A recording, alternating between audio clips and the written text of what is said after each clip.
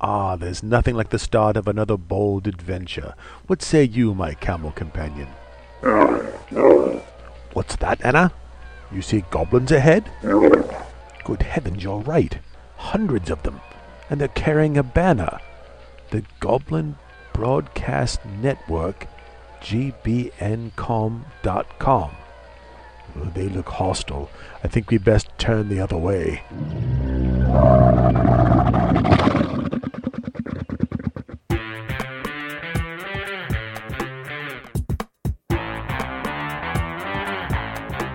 This is the Escapist Cast, the gaming advocacy podcast.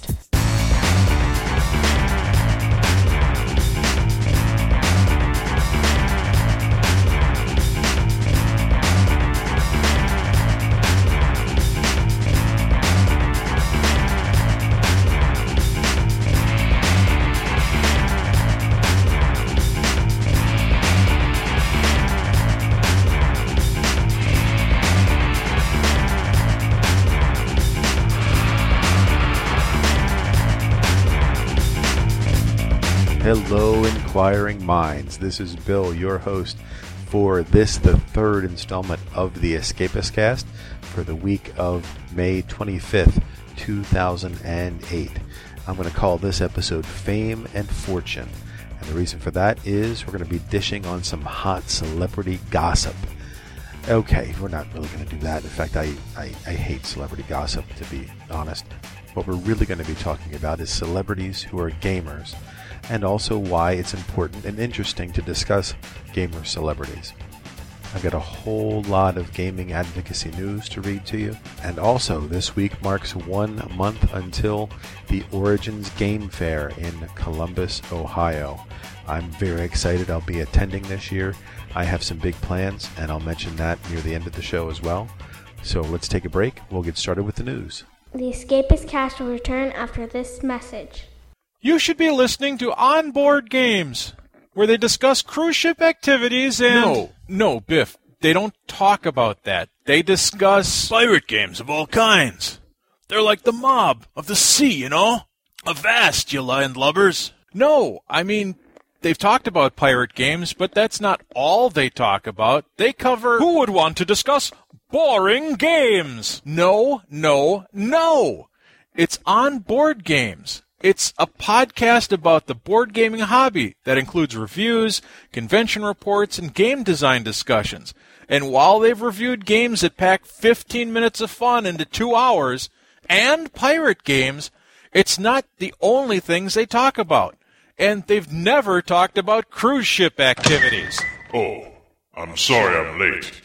I was doing research on games made out of wooden planks, so we can do this on-board games promo. That's it. I am so out of here. I'm going back to the Wandering Geek podcast and get the next episode ready. You guys are on your own. I thought he'd never leave. Indeed.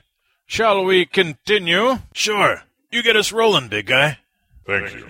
For entertaining and informative discussions of the board gaming hobby, you should be listening to... Onboard Games with Eric, Don, and Scott. How I do enjoy their game reviews. I like the Origins stuff better. Really? I'm looking forward to the Gen Con debrief. You can find it over on www.onboardgames.net. Okay, gaming advocacy news. I have a lot of news items to get through in this episode. As you recall, I had a few left over from the last episode that I didn't quite get to.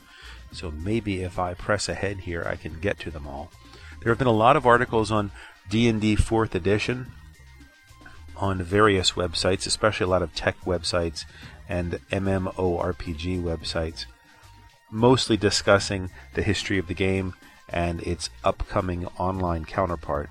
I did find one article on a site called Mashable that I thought had an interesting title, D&D Goes Interactive, which I thought D&D always was interactive, but perhaps they need it in a different way. I have 3 LARP stories for you. The first from the Harvard University Gazette, Faux Terrorist Exercise Proves Fruitful. And you can find a link to that in the show notes so you can see the full story. I've got a few excerpts from it here I'd like to read. Welcome to Oil Shockwave, a simulated global oil crisis that has been played out several times in Washington, D.C., as well as at the Aspen Institute and the World Economic Forum in Davos, Switzerland. It calls for role-playing by a cast of executive branch advisors. They respond to reports on an imaginary cable news channel, GNN, and to aides rushing to the crisis table with intelligence updates.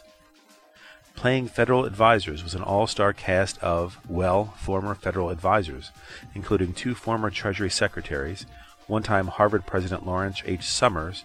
The Charles W. Eliot University professor at Harvard played the role of the Secretary of the Treasury. Robert E. Rubin, a Citigroup executive and a Harvard Corporation fellow, moderated the crisis panel as the National Security Advisor. Oil Shockwave is a version of a war game to help us understand the consequences of energy dependence, said Douglas Dillon Professor of Government Graham Allison, introducing the event to a capacity crowd at the forum. He's director of the Belfer Center for Science and International Affairs at HKS. This isn't the first time I've had an article on government involvement in a live-action role-play. Actually, you can find several of them in the archives over at The Escapist. It does happen all the time, and it does make you wonder how much they pay for these things. I'm sure it's a very extraordinary amount, and I'm also sure that a lot of us gamers, a lot of us LARPers, could probably arrange something for them for a lot cheaper. Another story from the Chronicle Journal called Live Action Role-Playing Game a Hit. This is an article on Thunderguard, which is the first recognized Canadian group playing the live-action role-playing game known as Belagarth. It's a brief article, mostly mentions the foam weapons and shields that they create, but it's interesting to see this as the first recognized LARP group in Canada. It seems like they should probably have had one already, and maybe an Escapist Cast listener out there can set me straight if that's not correct. I received a press release from Rachel Glass a couple weeks ago for a film called Monster Camp, which appears to be another documentary on LARPing, possibly similar to the Darkon documentary, which was fantastic, by the way. This one appears to focus on Nero, and I told her that I would put the press release on the site and read it on the show, so I'm going to do that now. Monster Camp is a rare and fascinating glimpse into the world of live-action role-playing, or LARPing, a real-life version of the video game phenomenon World of Warcraft. In this award-winning documentary, gamer stereotypes are simultaneously shattered and confirmed. For 48 consecutive hours, there are no breaks, not even for sleep. Immerse yourself in a world completely unlike our own. A world built upon fantasy, chivalry, and imagination. A place where you can be anything, dress however, have almost any power. A world where software engineers, department store managers, and high school students live as warriors, sorcerers, and villains. It's a place that lets you transform yourself, perhaps becoming the person you wish you really were. Welcome to Monster Camp, the true story of Nero Seattle, one of over 60 LARPing franchises with thousands upon thousands of members, belonging to either Nero International or Alliance LARP in North America. If I can just nitpick that just a little tiny bit. First off, I really sort of wish they had used D&D or tabletop role-playing as an example versus World of Warcraft. I mean, World of Warcraft was created by tabletop role-playing as well. And secondly, I didn't realize that they didn't let the people at Nero sleep for 48 hours. If I was going to get involved in a LARP group, I think I would probably try one that let me take a nap every now and then. Clark's World magazine published an article called Of Dice and Men, which is on gaming as an influence for writing fiction. It features interviews with several science fiction and fantasy writers who discuss the impact that RPGs had, and in some cases still have, on their writing. There was one great quote in that from Tim Waggoner, the surrealist horror author of Cross Country. As a player, you know a great deal about the world from the various manuals and guides, but your character only knows whatever is part of his or her background and discovers anything else as the game plays out. I learned a ton about how much information to give readers and exactly when to give it to them from gaming. There were 2 articles on tabletop RPG from university newspapers. One from The Spectator, the student newspaper of the University of Wisconsin-Eau Claire, is titled An Endless Campaign, D&D Fosters Creativity and Social Interaction. That was by Emily Dowd. It's a nice little article on gamer stereotypes, the benefits of RPGs, D&D versus World of Warcraft, and the upcoming 4th edition. North by Northwestern, which is Northwestern University's online publication out of Illinois, Playing in One's Imagination, Rulebook in Hand, which was a nifty little article on LARP, and has a neat slideshow if you want to check that out. There is a little bit of language in that one, just to give you a bit of an advisory. Over on the blog Geek's Dream Girl, she posted an article called Polyhedral Dice for Musicians. This is how to use gaming dice to help with practicing your musical instrument. It's a fun read if you are a musician like myself. Martin Rauja, formerly of Treasure Tables, has teamed up with several other gamer bloggers to create a new game mastering blog called Gnome Stew. Initial response to it has been incredible. There have been tons of subscribers before they even started. When they put their teaser out, a bunch of people instantly came over, and for good reason. Treasure Tables was a fantastic blog, and I missed it a lot, and I know I subscribed right away as soon as I found out about it. You can check that out at gnomestew.com. Let's see. Slashdot reviewed a book on second-person perspective that mentions role-playing games. The article is called Second Person, Role-Playing and Story in Games and Playable Media. It features essays by Greg Costechin, George R.R. Martin, Eric Mona, and Ken Hite. On Blog Critics, there was a column called Prince Caspian in the Age of Anti-Magic by Janika Unruh. I hope I got that name right. This is an interesting piece on the past that the Narnia movies seem to get as far as having magic in them. A past that the Harry Potter and D&D franchises do not get as far as a lot of conservative Christians go. I'll read a quote from that article. On his radio program Focus on the Family, Dr. James Dobson recently interviewed Douglas Gresham, the stepson of C.S. Lewis, as well as the co-producer of Prince Caspian. In this interview, co-host Dr. Julie Slattery asked Gresham about the magic present in C.S. Lewis's books. A lot of Christian parents wonder about the magic element of C.S. Lewis's Narnia, Dr. Slattery said on the May 7th program. Is that something that's appropriate for kids? And what's the difference between the kind of magic that's represented by, say, Harry Potter, and the kind of magic you're going to see in Prince Caspian? Gresham answers the question by defining magic. He says that magic is what we don't understand, as opposed to something like science, which we pretend we do understand.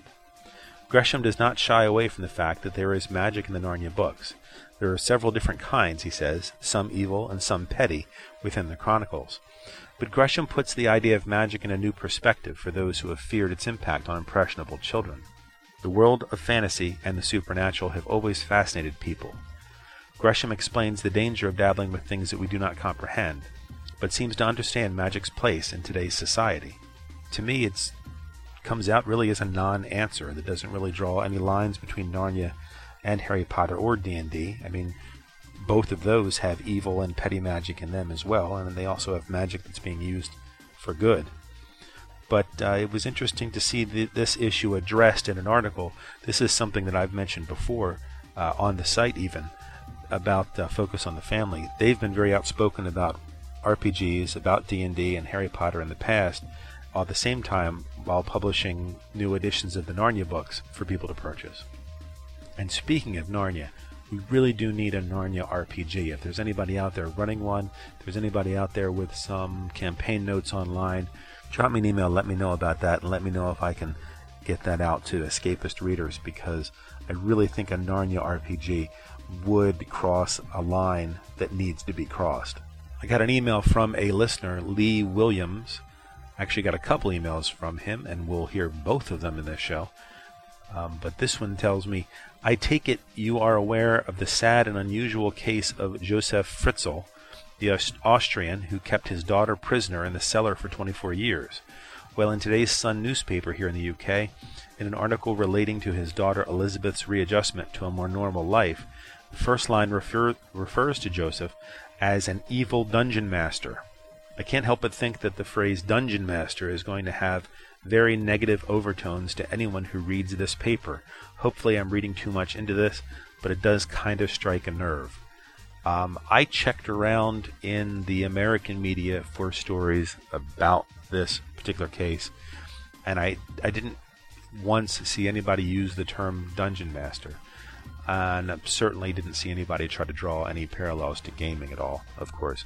And it is really easy to read too much into these things when you're accustomed to people drawing those parallels with absolutely nothing to go on.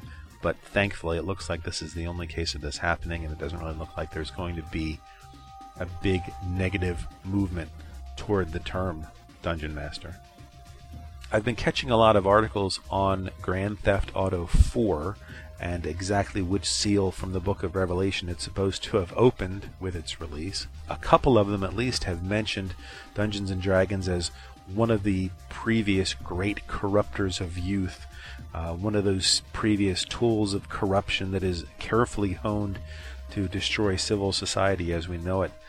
There was one that was on PressConnects.com. Virtual violence does not cause actual violence, and that was from Press Connects out of Binghamton, New York. Every new entertainment medium has gone through this. Fiction-based novels, the waltz, I'm not kidding, look it up. Talking pictures, actors should be seen and not heard. Comic books, anyone remember Frederick Wertham? Rock and roll, Dungeons and Dragons, etc. Each of these was supposedly going to be the downfall of society or turn our children into raving sociopaths. It's simply video games' turn to go through the same cycle. In 10 to 15 years, video games will be seen in a similar fashion as we see books, movies, and television today. As people who grew up playing games start to take jobs in the media and politics, the hype surrounding them will slowly disappear, just as it did with all the others. There was another one on the Eureka Reporter, Grand Theft Rationality, and here's a blurb from that. Last, the current hysteria over violent video games is merely part of a long historical pattern of society blaming media for problems real or imagined. Media, from novels to comic books to music such as jazz, rock, and rap, to television and movies, to Harry Potter and Dungeons & Dragons, have inflamed public turmoil over behavioral crises that never come to pass.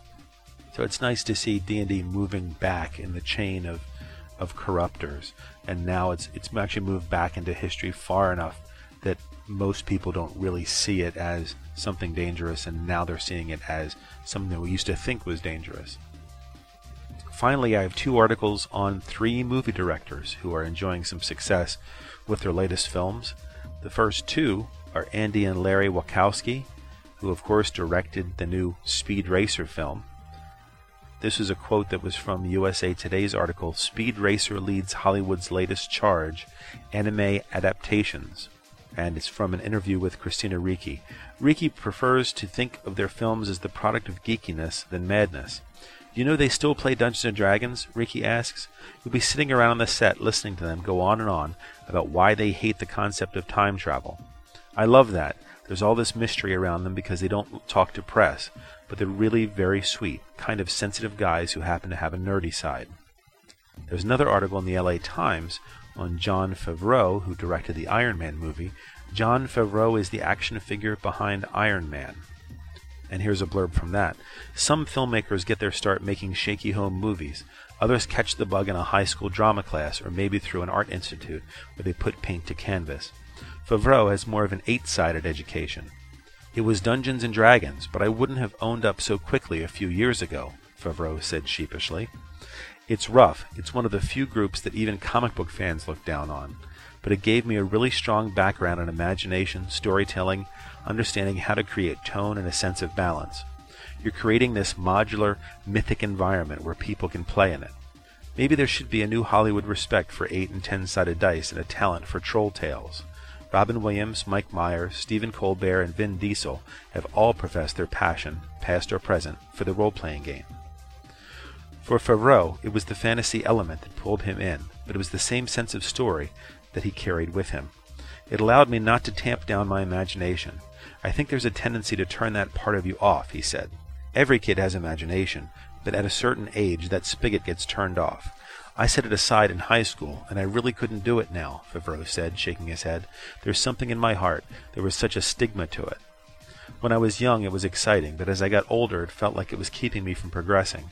You're social in your small circle, but it's asocial to the wider world. And special thanks go to Donald Dennis from the Onboard Games podcast for sharing that story with me. I just happened to catch Speed Racer and Iron Man as a double feature at my local drive-in a couple weeks ago and didn't realize at the time that I was enjoying something of a gamer film festival. I like these two articles a lot, not only because they show the positive, creative influence that gaming has on people, but also because they tie in so neatly with this show's theme of celebrities who are gamers. In fact, we are going to get to that topic in the second segment, which is coming up right after this break.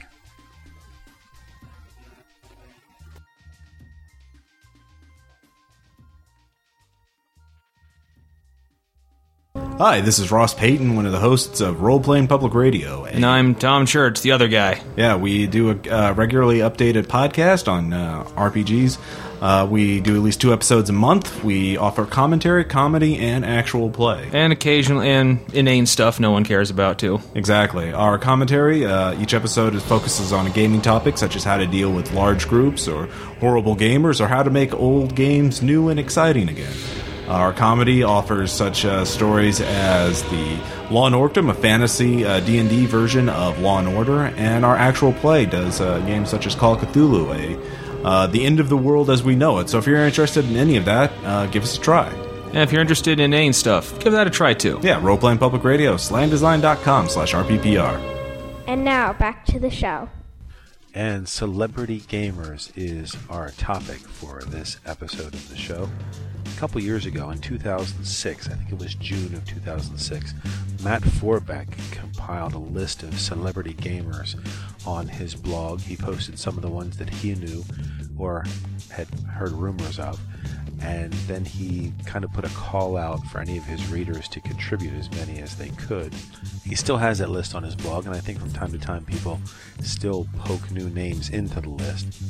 He seems to include board gamers and possibly even war gamers into the mix. It's not just a list of role players, and few of them are confirmed. That is to say, a lot of them weren't gathered from interviews or other verifiable sources.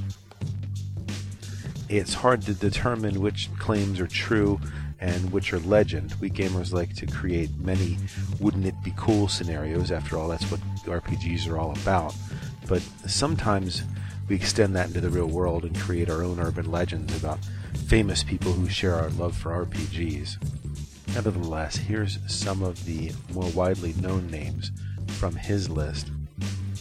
His list includes Adam Copeland, who is WWE's Edge, Billy Crystal, members of Biohazard, Carrot Top, Craig McCracken, Kurt Schilling, Daryl Hannah, Dave Chappelle, David Brin, Elijah Wood, Emilio Estevez, Ewan McGregor, Freddie Prinze Jr., George Lucas, George R.R. Martin, Guar, Harrison Ford, Jack Black, Jacques Villeneuve, who is a F1 racing champion, James Franco, Jason Alexander, Jason Mewes, Joel and Ethan Coen, Johnny Knoxville, John Spencer from the John Spencer Blues Explosion, Joss Whedon, Kevin Smith, Lou Ferrigno, members of the band Marcy Playground, Marilyn Manson, Italy's ex-Prime Minister Massimo D'Alema, Matt Groening, Matthew Lillard, Metallica, Mike Myers, My Chemical Romance, Nelly, Parker Posey, Peter DeLuise, Quentin Tarantino, Robin Williams, members of Rush, Sean Astin, Stephen Colbert,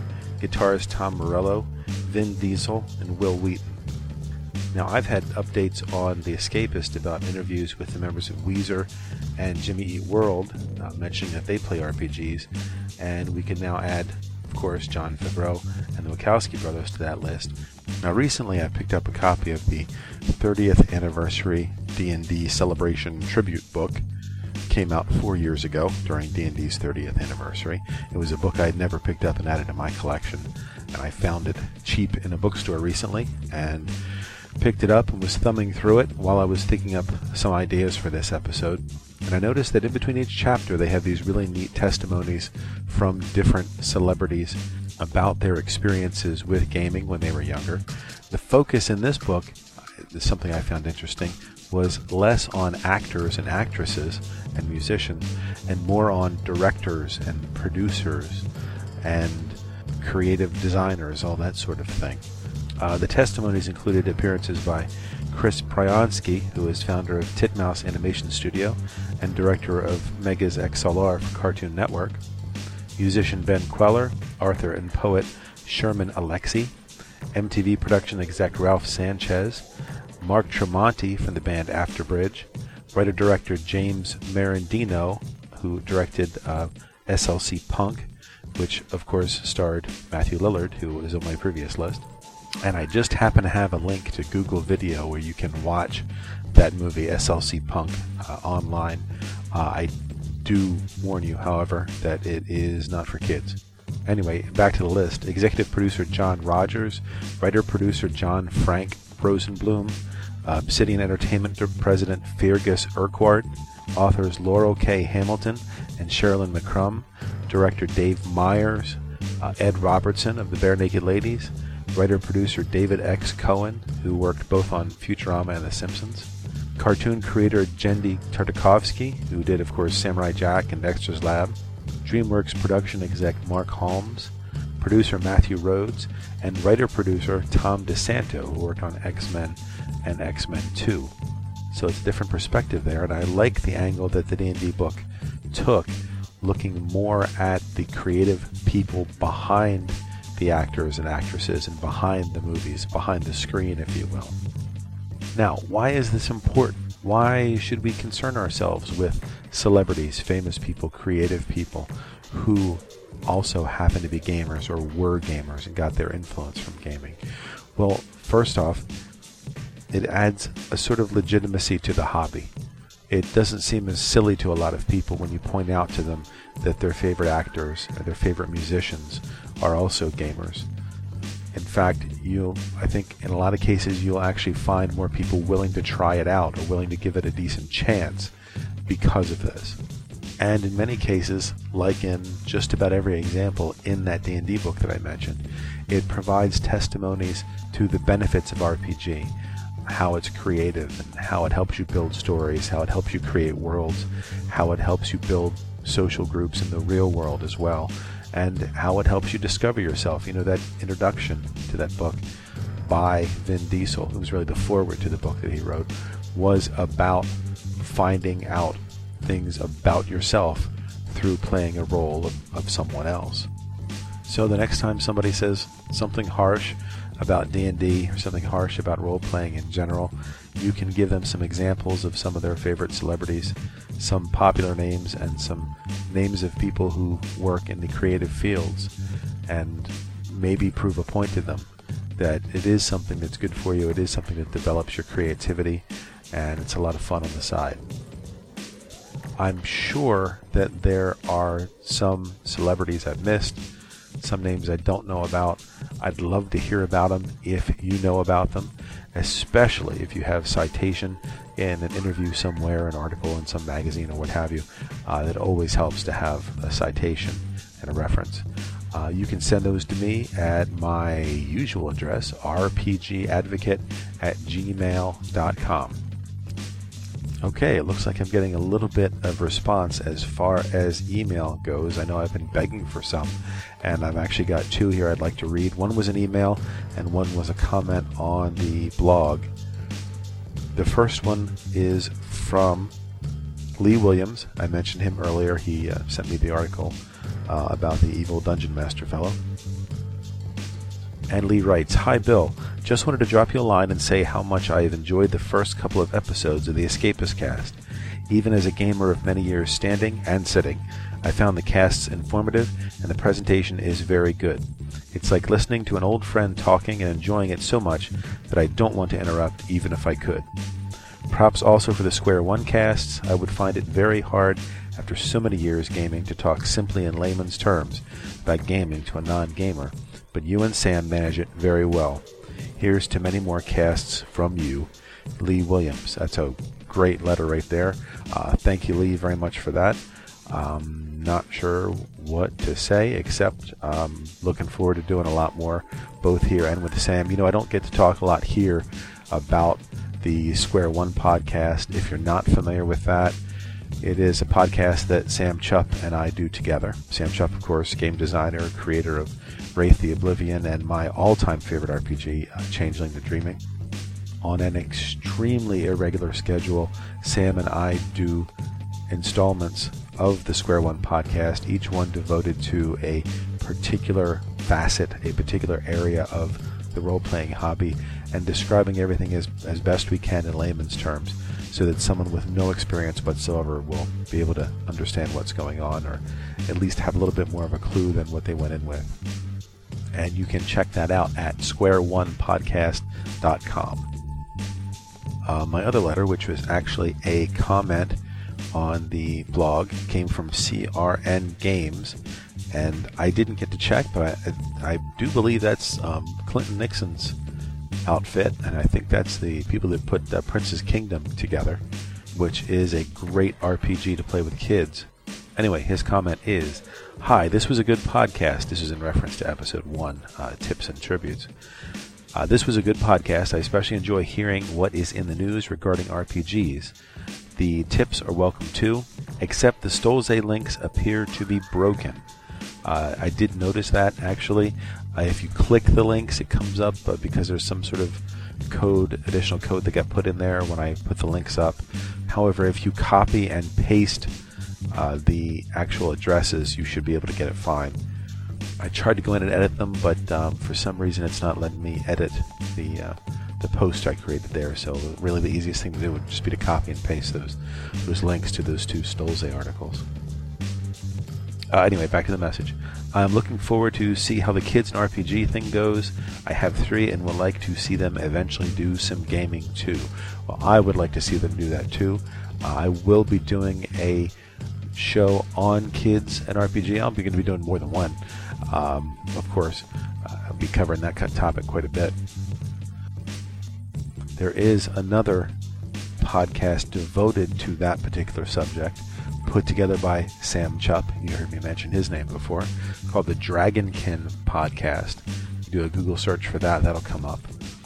That's another podcast with a very irregular schedule, but every episode is golden, let me tell you. And I'm not just saying that because my kids and I took over for one complete episode. All the other episodes are good too, so don't miss that at all. That's a fantastic podcast. That does it for email. Please, if you like the show, if you hate the show, if you think there's something that I should improve upon, please don't hesitate to email me. I'd love to hear from you. That address is rpgadvocate@gmail.com. Just a few notes I'd like to add before I take a break and then we wrap this show up. I will be attending Origins, as I mentioned earlier in the show, this year. I've been lucky enough to make it the last 3 or 4 years. This year, I've prepared myself a little better than before. I'll be running 6 games, 6 RPGs for kids at this year's Origins. I ran 2 last year. I ran 1 game of Toon and 1 game of Fairy's Tale, and they both sold out immediately, and I had people showing up with generic tokens hoping to get in, and they weren't able to get in, unfortunately. This year I've decided to practice a little bit of overkill. Hopefully 6 will be enough. I'd be happy if it was too many. Of course, I'd be happy if they all sold out and I still had people waiting as well. But I'm really hoping to give everybody the opportunity to play. The games I'm running, I'll be running 2 different games of Toon, Fairy's Tale, Prince's Kingdom, Meddling Kids, and the Sorcerer of Zoe. So if you are attending Origins, be sure to look for my games. You can also find out more about the individual scenarios I'll be running for each of those games on the Young Persons Adventure League website. That's at theescapist.com/YPAL. And if you go to that page, you'll see that the latest update points right to a special page for the Origins Excursion Agenda. So if you'll be at Origins and you're a kid or you have kids, you'll definitely want to check that out. I am always looking for help with current and future projects for the site.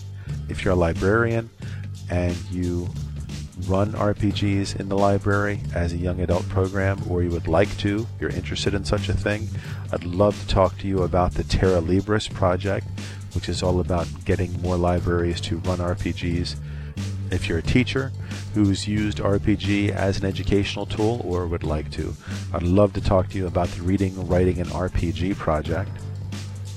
I've also got something in the works called the Kid-Friendly RPG Locator. That's a wiki database sort of a project of locations all over the country, and I'm hoping eventually all over the world, where you can look up your local region and see what stores in your area offer games, offer game rooms, tables. You can also register conventions there, libraries, schools, anywhere that would be a good place to take your kids for a role-playing experience. I need a lot of data for that. That's going to take a lot of contacting stores and all that sort of thing. So if you're a store, if you're a convention, if you know these sorts of people, I'd love to talk to you about that and try to get all that data together. I've also got a new column that I'm hoping will take off called 20-Sided World. That's a series of culture articles about the gaming scene in different countries. I have a few people interested in writing pieces for that, and I would love to see some more. So that's called 20-Sided World, and you can, of course, find that on the site as well. And I always need interviews for Tell Me About Your Character, which is a series of interviews I've had running on the site for over 2 years now with normal, average, everyday, extraordinary gamers who talk about their real-life adventures and what kind of character they are in real life. I always love to get those interviews. Lots of people read those. Some of the most read columns on the site are the Tell Me About Your Character series. And I'm always getting emails from people telling me that they love that series and they just love to read about real-world gamers. The next episode of the Escapist Cast will be the 4th episode, and it will also come out around the same time as the 4th edition of D&D. I'd like to say that I plan